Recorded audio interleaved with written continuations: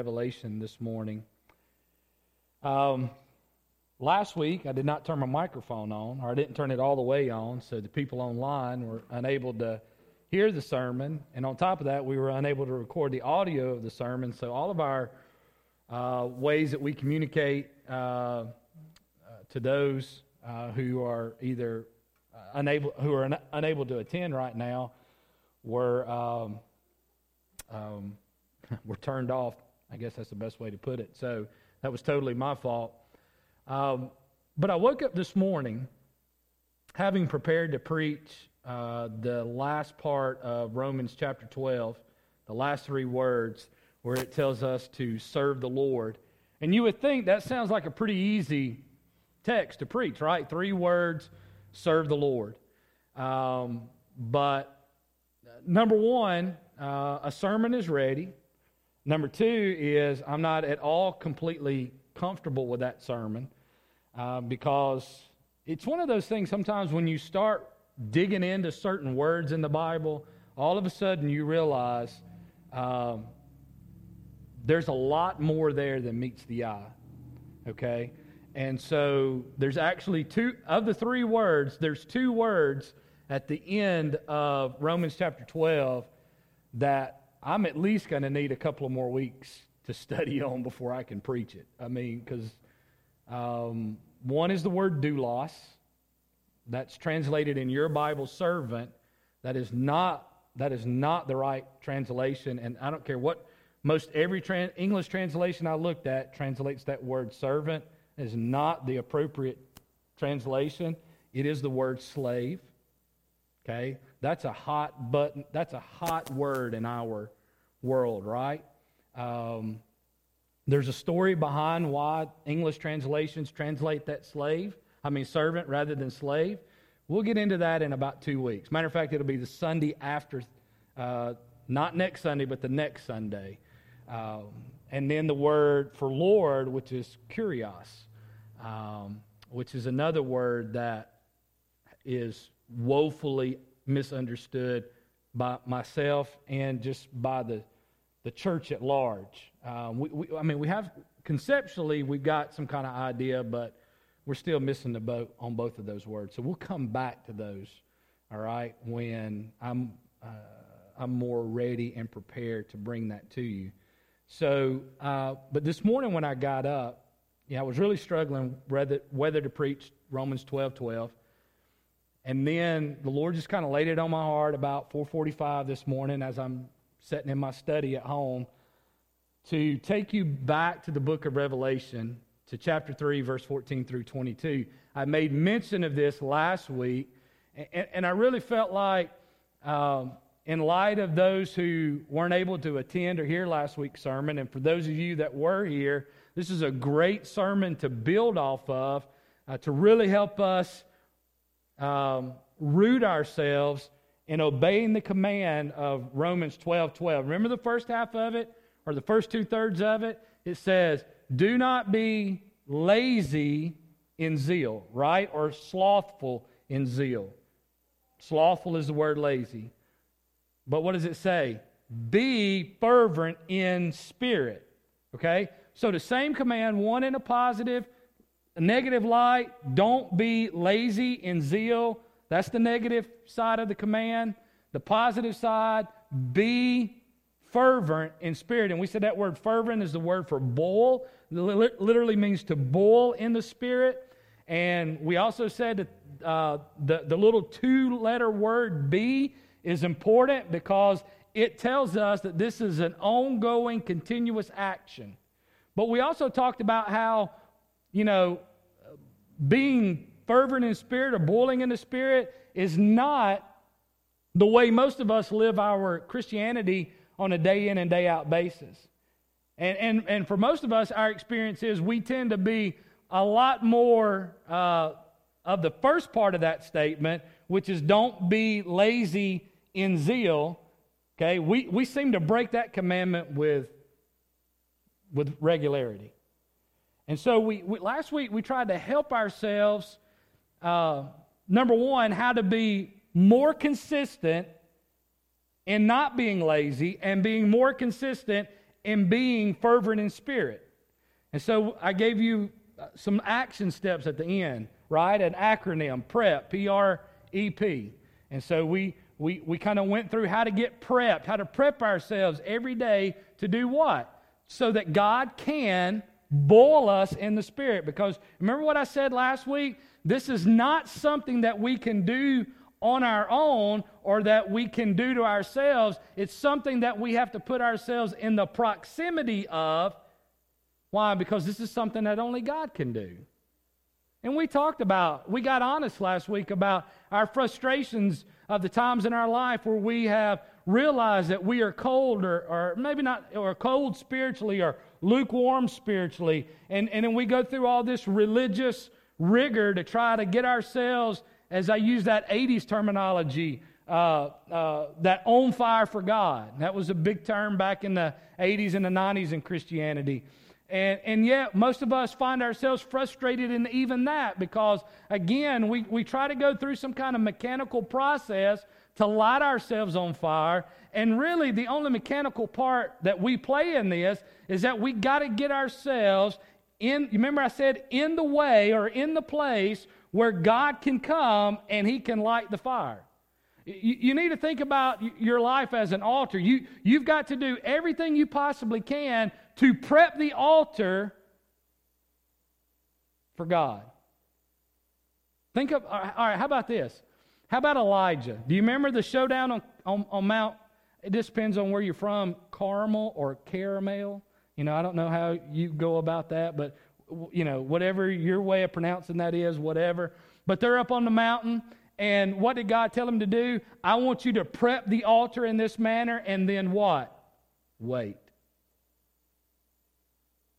That's a great example of what we are to do in order to keep ourselves fervent in the Spirit and to prevent ourselves from being slothful in zeal, is that we have to prepare ourselves daily so that what? So that God can send the fire, so that God can make us boil in the Spirit, so that the Holy Spirit can energize us, not to fall into patterns of laziness spiritually. And so I referenced last week Revelation chapter 3 as a text that kind of shows us a church, a group of people that had fallen into a lack of zeal and who were not burning or boiling in the Spirit. And so what I thought we would do this morning is go back. We've looked at this text before, so I didn't change a lot about this sermon. I did add a little bit here and there, but it'd be very familiar to a sermon that I've preached in the past called "The Doctor is at the Door," when the great physician visits his church or his parish. That's just a fancy word for church there. So hopefully you found Revelation chapter 3, and you will look at me, whether in your Bible or on your device or ever how you're looking at God's Word this morning. You'll look with me beginning in verse 14.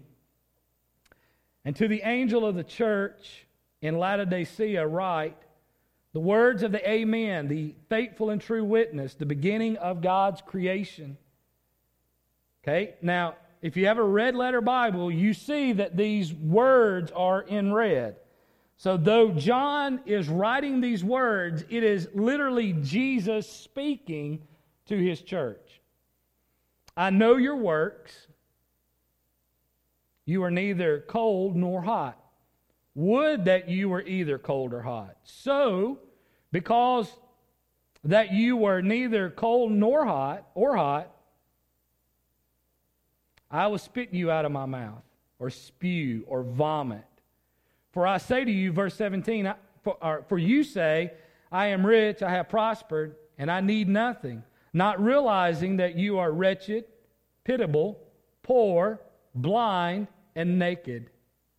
I counsel you to buy from me gold refined by fire, so that you may be rich and white garments, so that you may clothe yourself, and the shame of your nakedness may not be seen, and salve to anoint your eyes, so that you may see.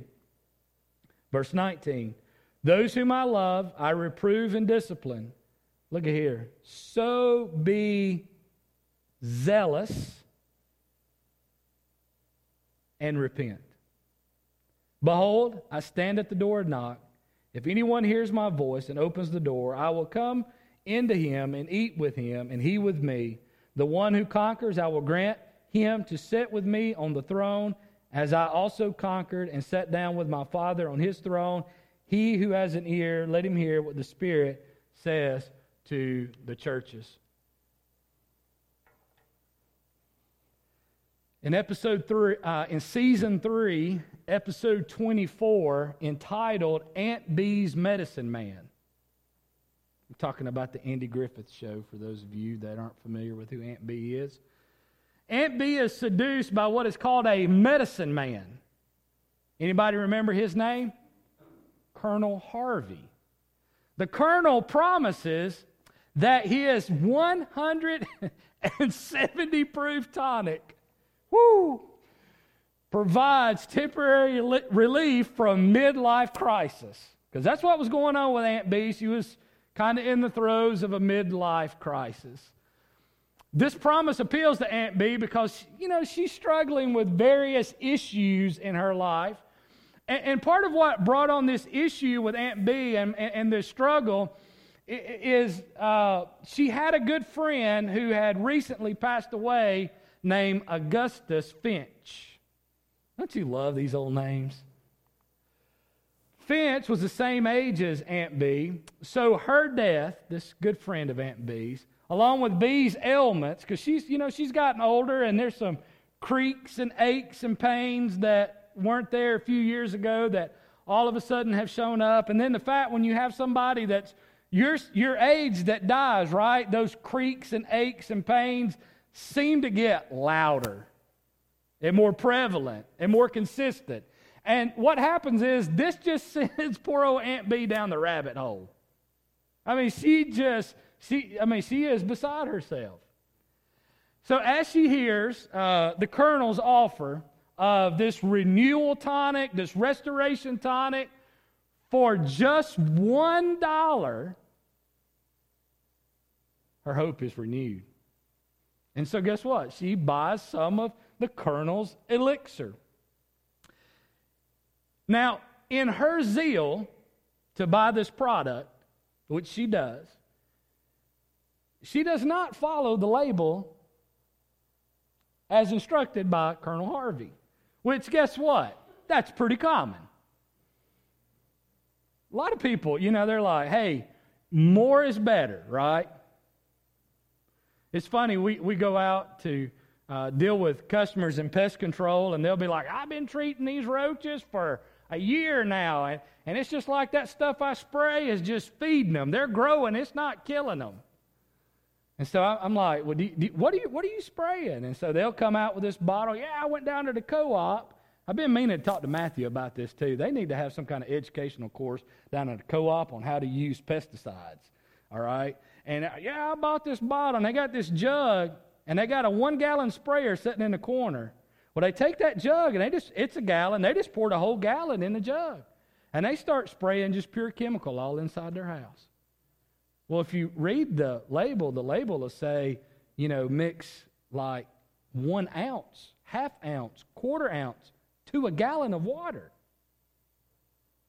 This is super dangerous. And people think, well, here's their mindset, right? The more, the better.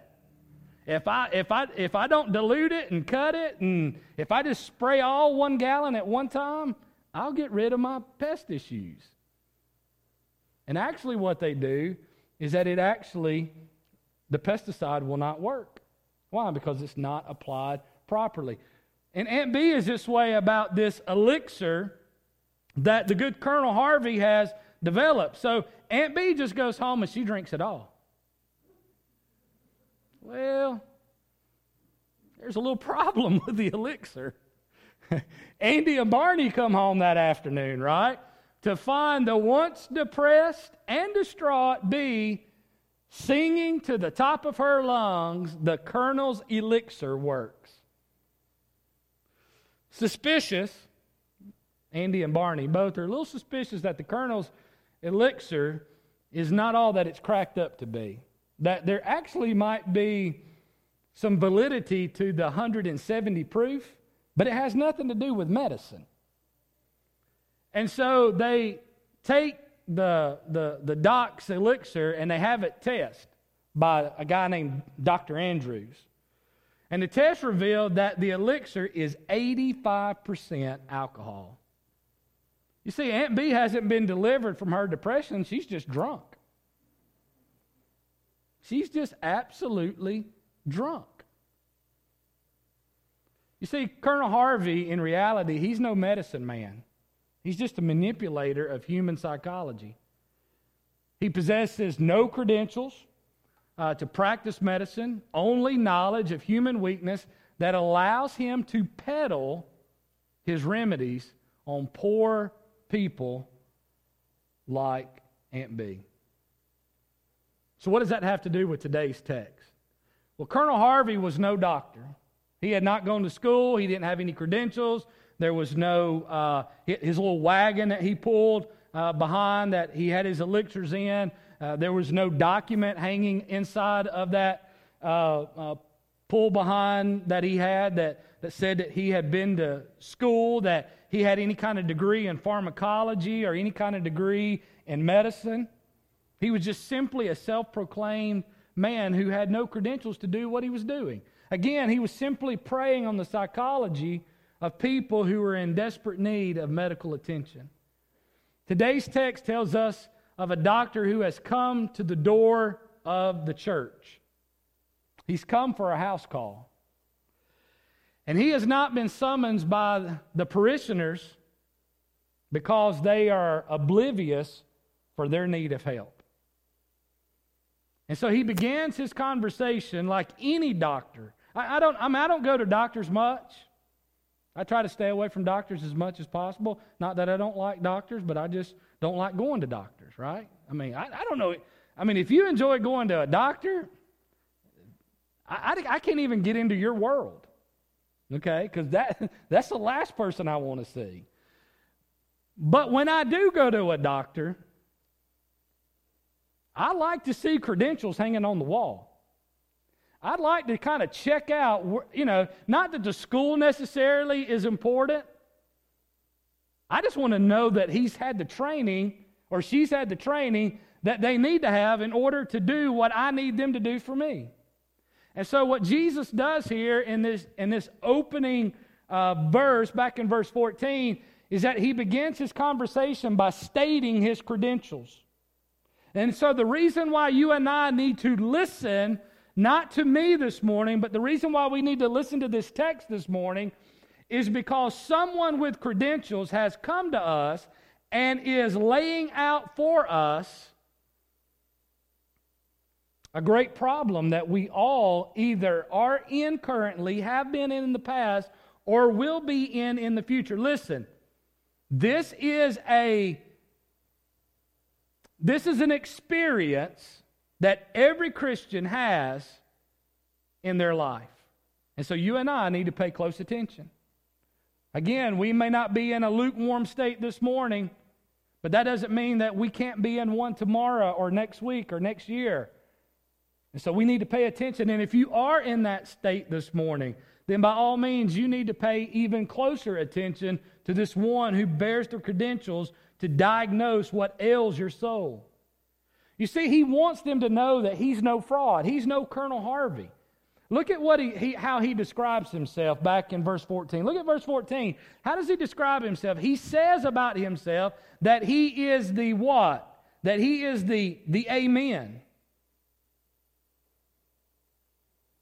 That he is the Amen.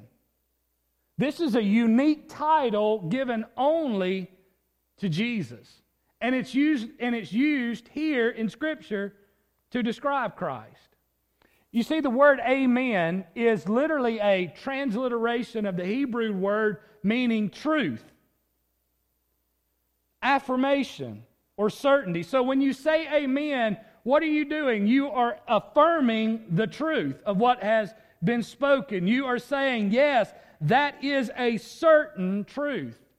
It refers to that which is firm, that which is fixed, that which is, and I like this, unchangeable. If you really wanted to be sound, well, not be, but if you wanted to sound super spiritual, you would use the word immutable. That means unchangeable. It's firm, it's fixed, it's unchangeable. Not only is Jesus the Amen because of His word, but also because everything He speaks is truth. Do you remember what Jesus said about Himself in John 14:6? I am the way, what? The truth and the life. He is completely trustworthy, perfectly accurate, and His testimony is always reliable. Whatever Jesus has said, listen, and let's clear something up this morning before I move on. And when I'm talking about what Jesus said is trustworthy and true and accurate and reliable, I'm not talking about what somebody on television says. Like somebody had posted this week online on one of the social medias a clip from a service that they were involved in. It's local. I won't call it out. But anyway, somebody got up in the church and started saying, here is the word of the Lord. And they started what is better known as prophesying. Okay? And so, just the Lord said this, the Lord said that, the Lord said this, the Lord said that. Listen, if anybody gets up and says that is not what I'm talking about. When I'm talking about Jesus is trustworthy, accurate, reliable. Listen, the Bible clearly teaches that if a prophet prophesies falsely, they are to be killed. That was the retribution for false prophets was death. And I promise you, there's some of these prophets that get it right from time to time, but as the old saying says, even a blind squirrel can find a nut every now and then, right? I could be a pretty good prophet. I've sat in my living room and said, I think he's about to hit a home run. And next pitch, boom, he hits it out of the park. And I'm like, huh? Look at that. I think I might already get in a prophet game. I've predicted scores of games to the exact score. That doesn't make me a prophet. That just makes me a good guesser. Right? So, but listen, according to the Bible, all I need to do is get one prophecy wrong. I'm done. I'm toast. So listen, what I'm saying here is we don't listen to when somebody else says, well, the Lord told me this. Okay? And hold that, okay? And hold that in the same regard as what we know definitively that Jesus' word has said. Now, if you're talking to somebody and they say to you something directly from Scripture, then you should listen to that. But we have to be careful about those who speaks the word of the Lord to us, and it's not the word from the Lord. It's a word they think they hear from the Lord. Okay? Have to be. Now, can people have words of wisdom? Yes, that's different than prophecy, though. Okay? That's different from prophecy. Finally, Christ referred to Himself as the beginning, if you look at the end of verse 14, the beginning of God's creation. So He states His credential. This letter is to the church at what? Laodicea. And it has much in common with Paul's letter to another church that we have a whole book about called the church at Colossae, or the book of Colossians. Now here's what's important. Colossae was not far from Laodicea. And I'm going to show you that in a minute because I'm going to throw a map up. And if you're not into geography, just grit your teeth at that moment. So it's likely that the same heresies that were plaguing the church at Colossae had made its way down to Laodicea. Now, Colossians 4:16 tells us this, and when this letter has been read among you, have it also read in the church of the Laodiceans, and see that you read the letter from Laodicea. All right, so you see there in the book of Colossians, we have this idea that some of the same issues that were transpiring in Colossae had made their way down to Laodicea. And what was the issue? I'm not going to get into the weeds here, but let me just kind of put it out there to you. It was called Gnosticism. And Gnosticism was one of a lot of different New Testament heresies.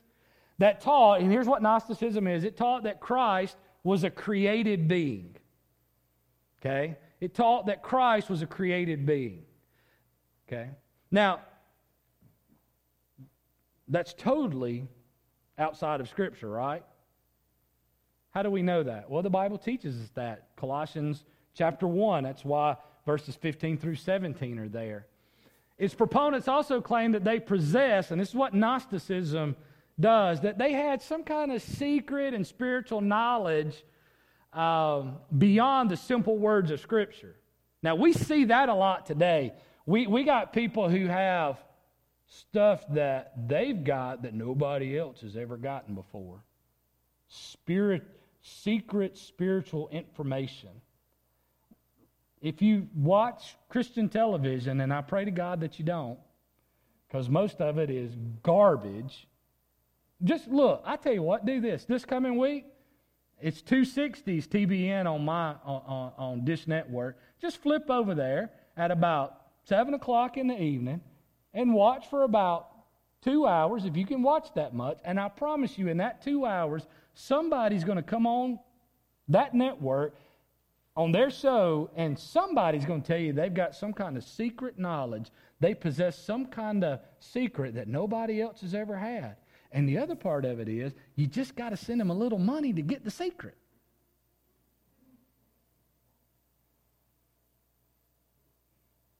Sounds like used cars people to me.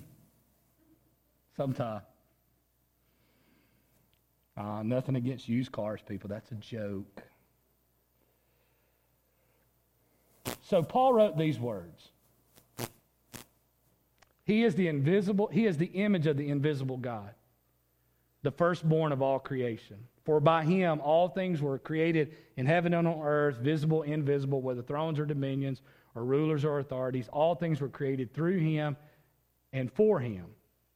And he is, look, he is before all things, and in him all things hold together. So how could that heresy be true that Jesus was created when the Bible says that he is before all things? He's existed before anything was created. So the firstborn is not limited to the firstborn chronologically, but refers to the supreme or preeminent one, the one receiving the highest honor. That's what it means by firstborn. Christ is thus the source of the creation and the supreme person in it. Okay, enough said about that. So, Jesus makes it very clear that he is no Colonel Harvey. Okay, that he's not that. He's the real deal. He possesses all the credentials. He has not come to peddle some elixir of the soul, but to expose the true condition of our souls, the true condition of this church, and then most of all, he's there to extend a real cure. So he exposes their condition. So look at verse 15 with me this morning. He exposes their condition. Look at what it says in verse 15. I know your works. You are neither cold nor hot. Would you be either hot or cold? Now, I said this a little bit last week, so I won't belabor this much. Listen, sometimes this is taught or preached that, God would either rather you be on fire for him or literally just kind of be out of the church altogether. Just don't even tell people you're a Christian. That's kind of sometimes the way that cold aspect is often treated. Okay? But that's not what is going on here. Jesus is saying, look what he says. He says, would that you were either cold or hot. Do you think Jesus would say to you, I'd rather you be on fire for me or just get the heck out of Dodge? You really think that's what Jesus is going to say? No. I want you to either be cold or I either want you to be hot. Now this word I know means more than just awareness. He knows what they have done. But he also knows why they've done it.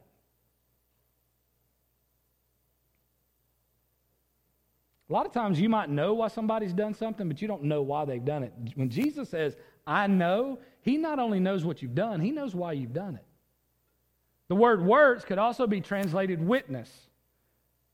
What was the condition of their witness? Look at verse 16. So, because you are lukewarm,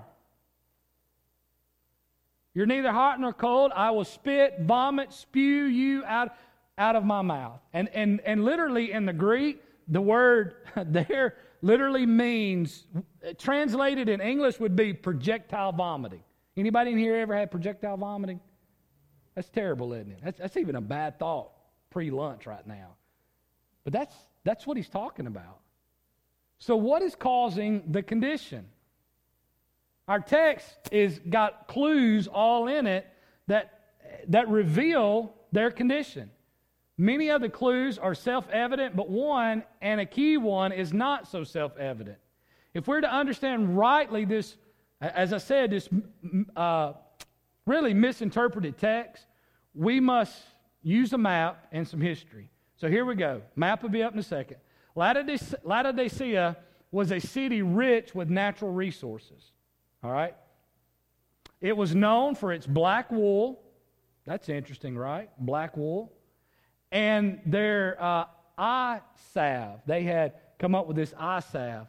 They had also become they were kind of like New York City. They were the financial center of the Roman Empire. Huge banking center there. Though Laodicea was rich with natural resources, it did lack one very important natural resource. You know what that was? H2O. Water. No water. It's bad to have a city and no water. We were in Las Vegas 2 weeks ago, and I mean, this is like desert everywhere, and you're like, man, where does the water come from? I mean, like, they got Lake Mead, and it's massive. It's huge. You got the Hoover Dam, but pretty much you drive around the outskirts of Vegas and go this place and that place, and guess what you see? Sand and mountains. It's brown.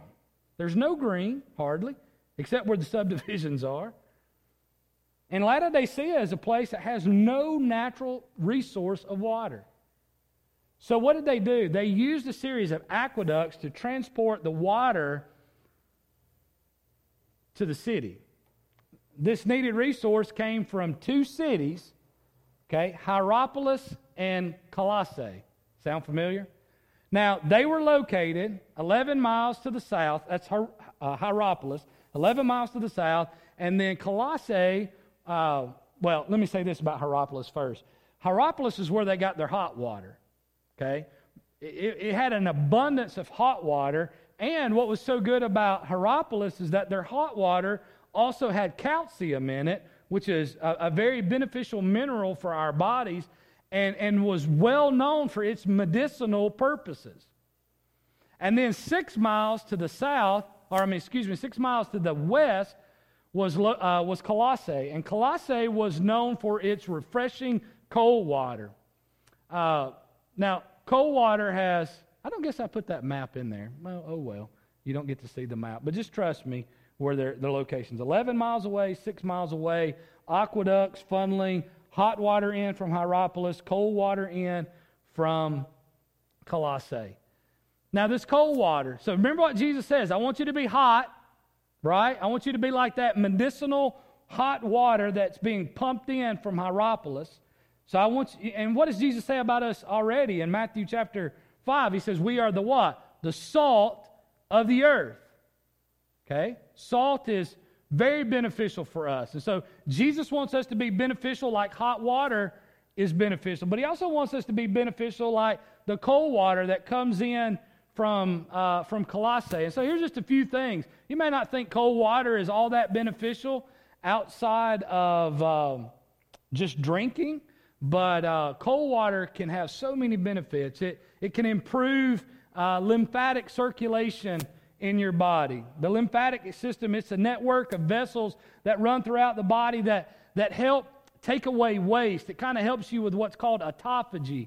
It removes bacteria, microbes from your cells, essentially cleansing your body. So that's what cold water can do, and even cold water submersion. And you're thinking, what are you talking about there? Cold water submersion. Yeah, like I'm talking about getting like your whole body except for your head in ice cold water. Super beneficial for your body. It improves cardio circulation. You ever take a cold shower to wake up? Why does it wake you up? Because it gets the blood moving. It gets the blood moving in your body. It's fantastic for cardio circulation.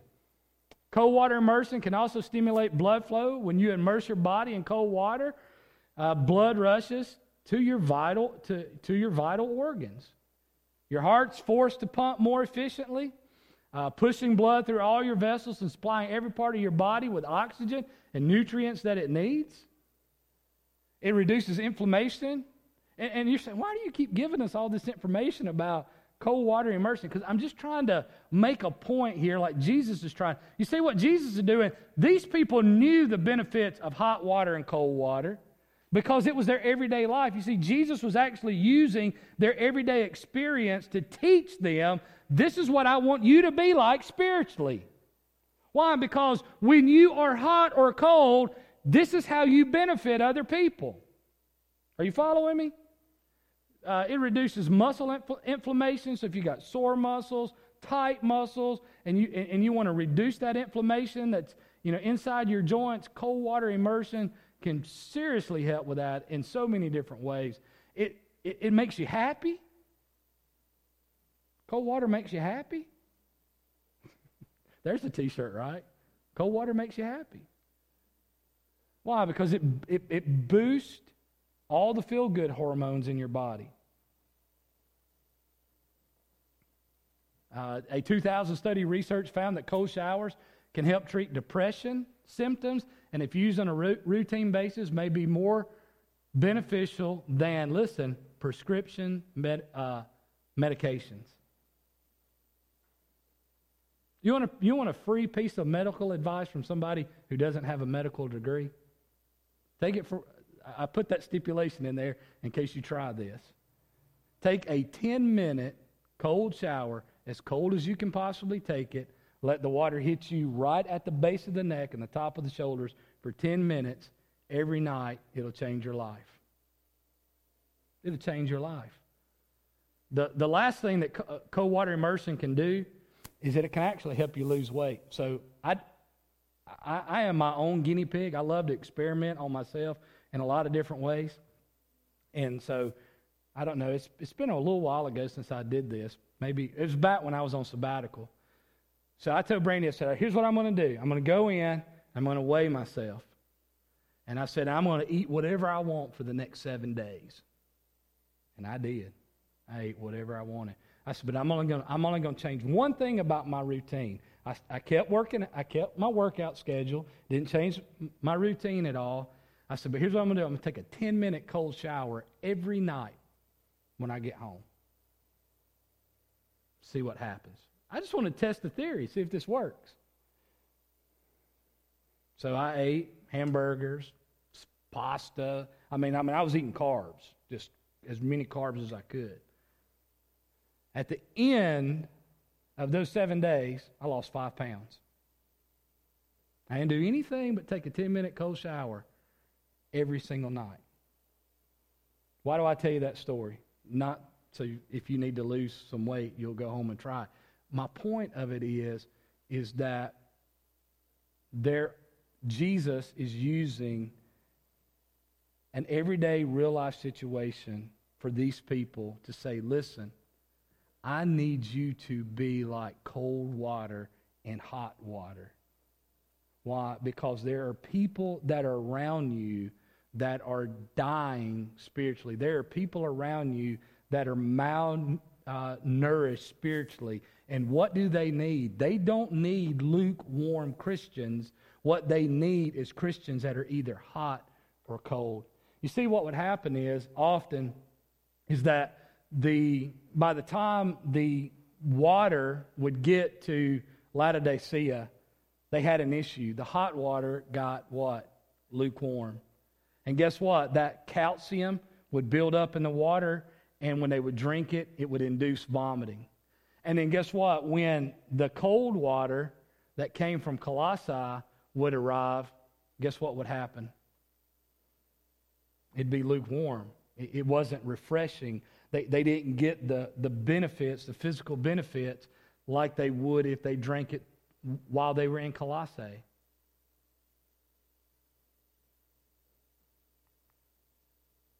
And Jesus is saying, look, that's the condition of your spiritual life. But here's the issue, church. These people didn't realize that was the condition that they were in. They didn't realize that's where they stood spiritually. That's the sad part of this story. And the sad part about this story is sometimes true of our own life, is that we don't realize that we're in the sad spiritual shape that we're in until one day Jesus comes and confronts us like he does in this text. He starts knocking on the door and he confronts us about our condition.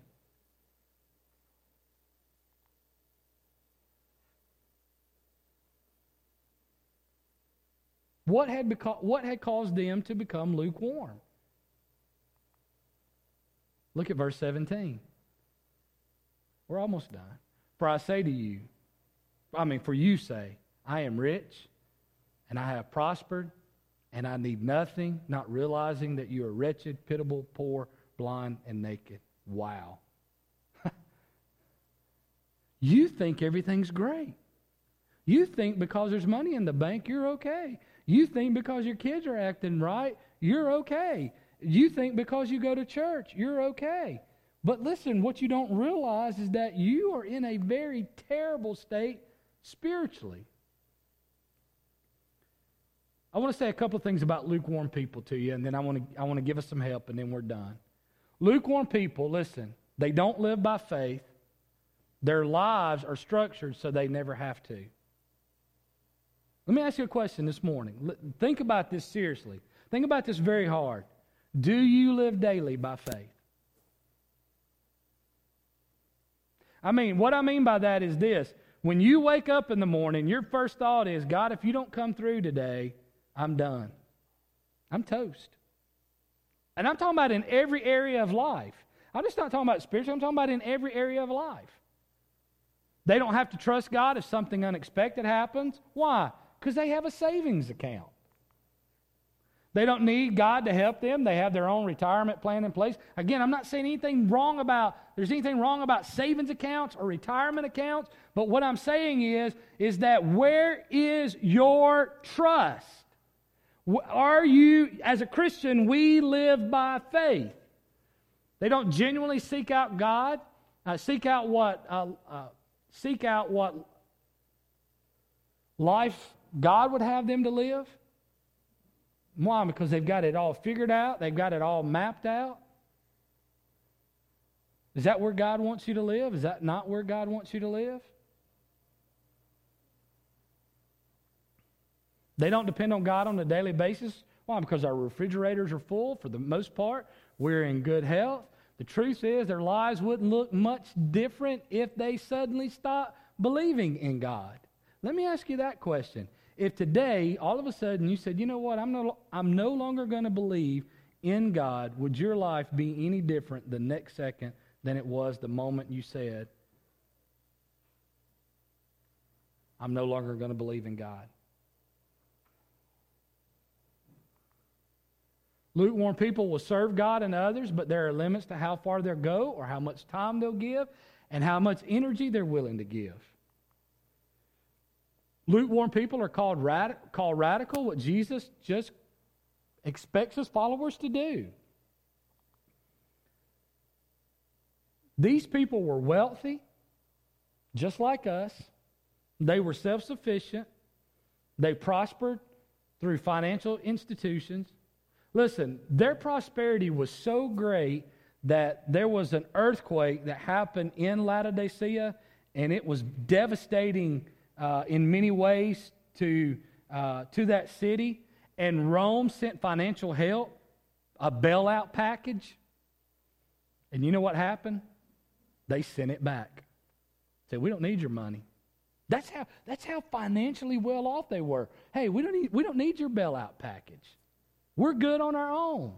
They had a flourishing textile industry. They had clothes like you wouldn't believe. It was the Paris, the New York. It was the fashion capital of the world. Like I said, they had become the center of ophthalmology, of eye care back in that day. And people came from all around seeking the treatment for various eye disease. So they were rich and they needed nothing. And this is the very condition that produces lukewarmness. What is it? It's pride and it's arrogance.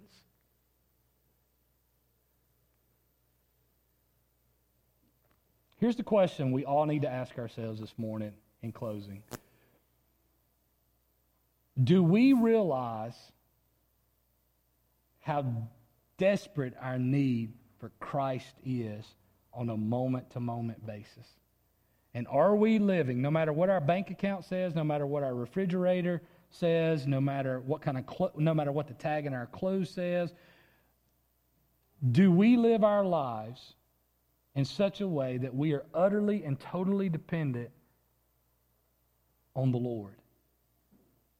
And if we're not, then we need to examine our hearts, and maybe Christ is knocking on the door of our hearts this morning, not because we need to be saved, but because we have fallen into lukewarmness.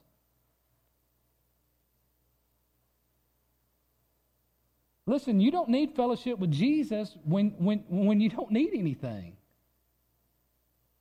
Right? Our fellowship with Jesus is predicated on a need. Did you know that all fellowship is predicated on a need? You don't fellowship with other people without a need. The need of companionship, the need of conversation, the need of something. That's what is required for fellowship to happen. We have to have a need. And that's why Jesus says, I've come here to what? Sup with you. I've come here to be in this relationship with you. You have moved off. You have moved away from the source that enables you to be cold and refreshing or hot and beneficial.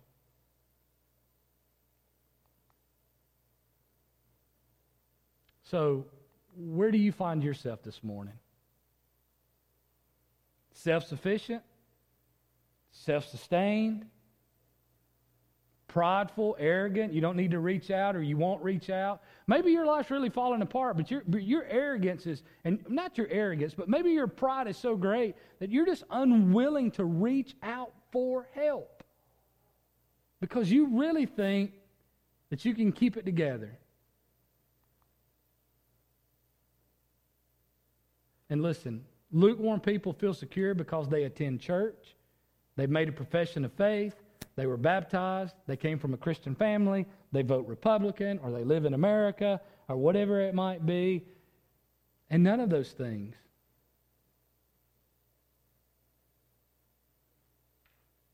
Just because you come to church doesn't mean that you're not lukewarm. Just as the prophets in the Old Testament warned Israel that they were not safe just because they lived in the land of Israel, so we're not safe just because we wear the label of Christian. So what's the cure? Are you ready? ABC. Can y'all remember ABC? So last week was prep. ABC is real easy. Accept the cure. What's the cure? Revelation 3:18 is the cure. I counsel you to buy from me gold refined by fire so that you may be rich, and white garments so that you may clothe yourself, and the shame of your nakedness may not be seen, and the salve to anoint your eyes so that you may see. So accept the cure. Confess this arrogance, this pride. Accept Jesus' cure. But listen, the only way you can really accept the cure is that you've got to believe that He cares. You've got to believe that Jesus really does care about you. That His confrontation of your life and of the way that you live your life is not a negative and it's not hatred, but it's love, it's care. He wants, listen, I started out the service by quoting Matthew chapter 11 where Jesus says, "Come unto me, all you are weary and heavy laden, and I will give you rest. Take my yoke upon you, for it is easy and my burden is light."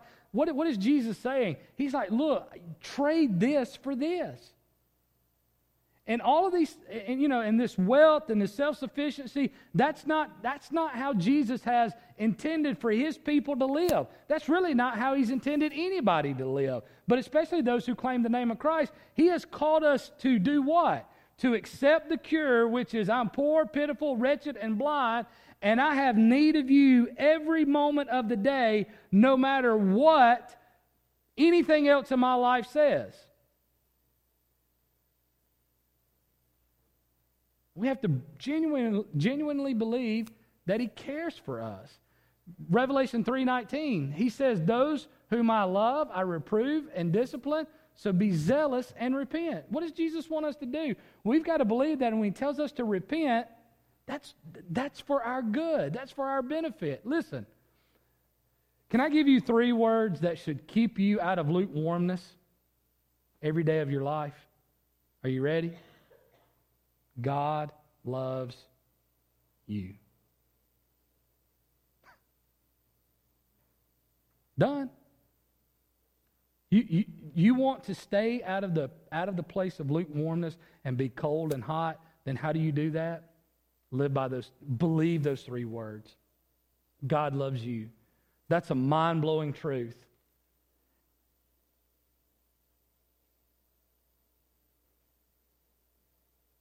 It will get you out of lukewarmness, and it will keep you out of lukewarmness. And listen, if it does not, then guess what? You don't understand the love of God. You just don't. And so I got help for you. Write this verse down. And listen, can I go ahead and tell us all, none of us have this down. None of us really understand the love of God. Why? Because we're in and out of this. This is a pattern in our life. So what do? Here's a prayer. This is a prayer. This is Paul. For this reason I bow my knees before the Father, from whom every family in heaven and on earth is named, that according to the riches of His glory He may grant you to be strengthened with the power through His Spirit in your inner being. Now watch, here's where it turns, 17. So that you may dwell in your hearts through faith, that you, being rooted and grounded in love, may have what? The strength to comprehend with all the saints what is the breadth, what is the length, what is the height, what is the depth, and to know the love of God that surpasses knowledge, that you may be filled with the fullness of God. So what does Paul tell us? Paul gives us this prayer because what does Paul know about himself and what does Paul know about us? That you and I really don't believe like we should believe and like what we can believe, that God really does love us.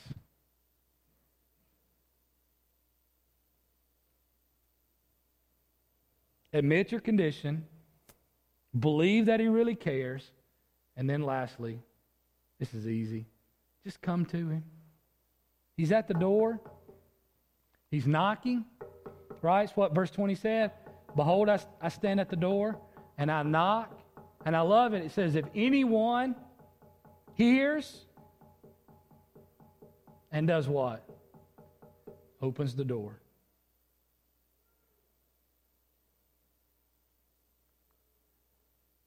Even though you have treated His great love and mercies with lukewarm love, Jesus still says to you, come. He's the one knocking. Do not this morning doubt His invitation or His sincerity. I want you to bow your head and close your eyes with me. And if those of you watching online, if you'll do this as well, I want us to take just a moment here, okay?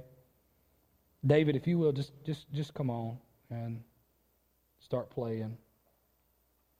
Here's what I want us to do this morning.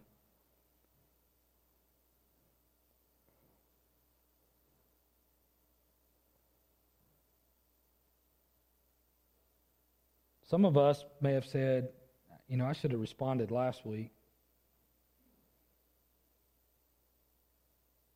And some of you left here last week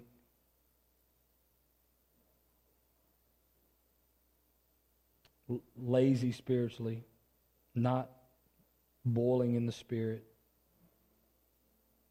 And yet here you are again, hearing the words of Jesus. Leave your independence. Leave your self-sufficiency. Because if you're truly a Christian, and only you know that, only you know the true condition of your heart, this is not the life that you've been called to live. This is the frustration with your spiritual existence. This is why you often find yourself in these lukewarm places.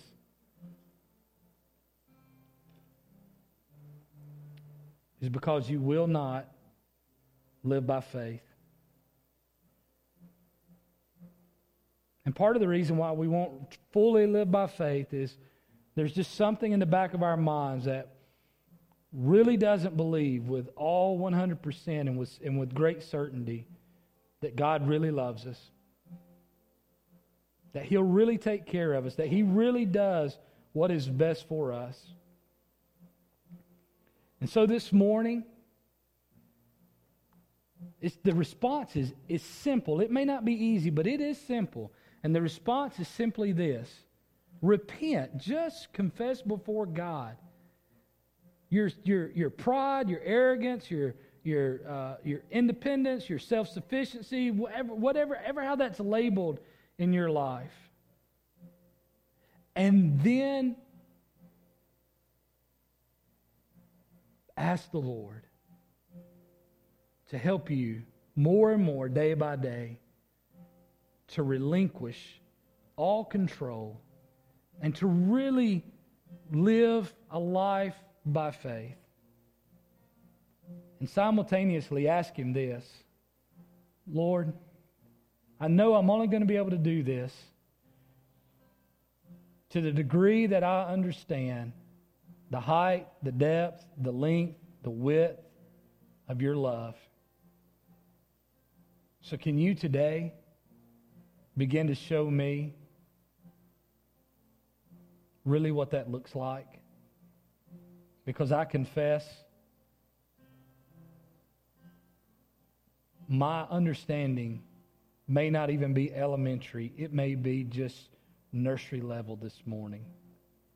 It may be enough to understand to bring me to salvation, but it has not been enough to move me on in my sanctification. And so, as David sings, I don't want you to sing this morning. I just really want to give you these next few moments that this song provides an opportunity for, whether in your seat or at this altar, to come and to pray and to do this serious business before the Lord, so that you can leave here this morning refreshed. God, Father, in your great mercy, do the work that only you can do. But Father, this morning, I'm asking right now that you would just prick hearts so that people would come to the door. That's their duty this morning. Come to the door. You've already come. You're knocking. You're there. You want the restoration of that relationship. And the only way we can do it is to come to the door and admit our sin, so that you can pour out grace and mercy and your love upon us. Would you do that in these moments ahead in Christ's name? David's going to sing. You're going to do business with the Lord.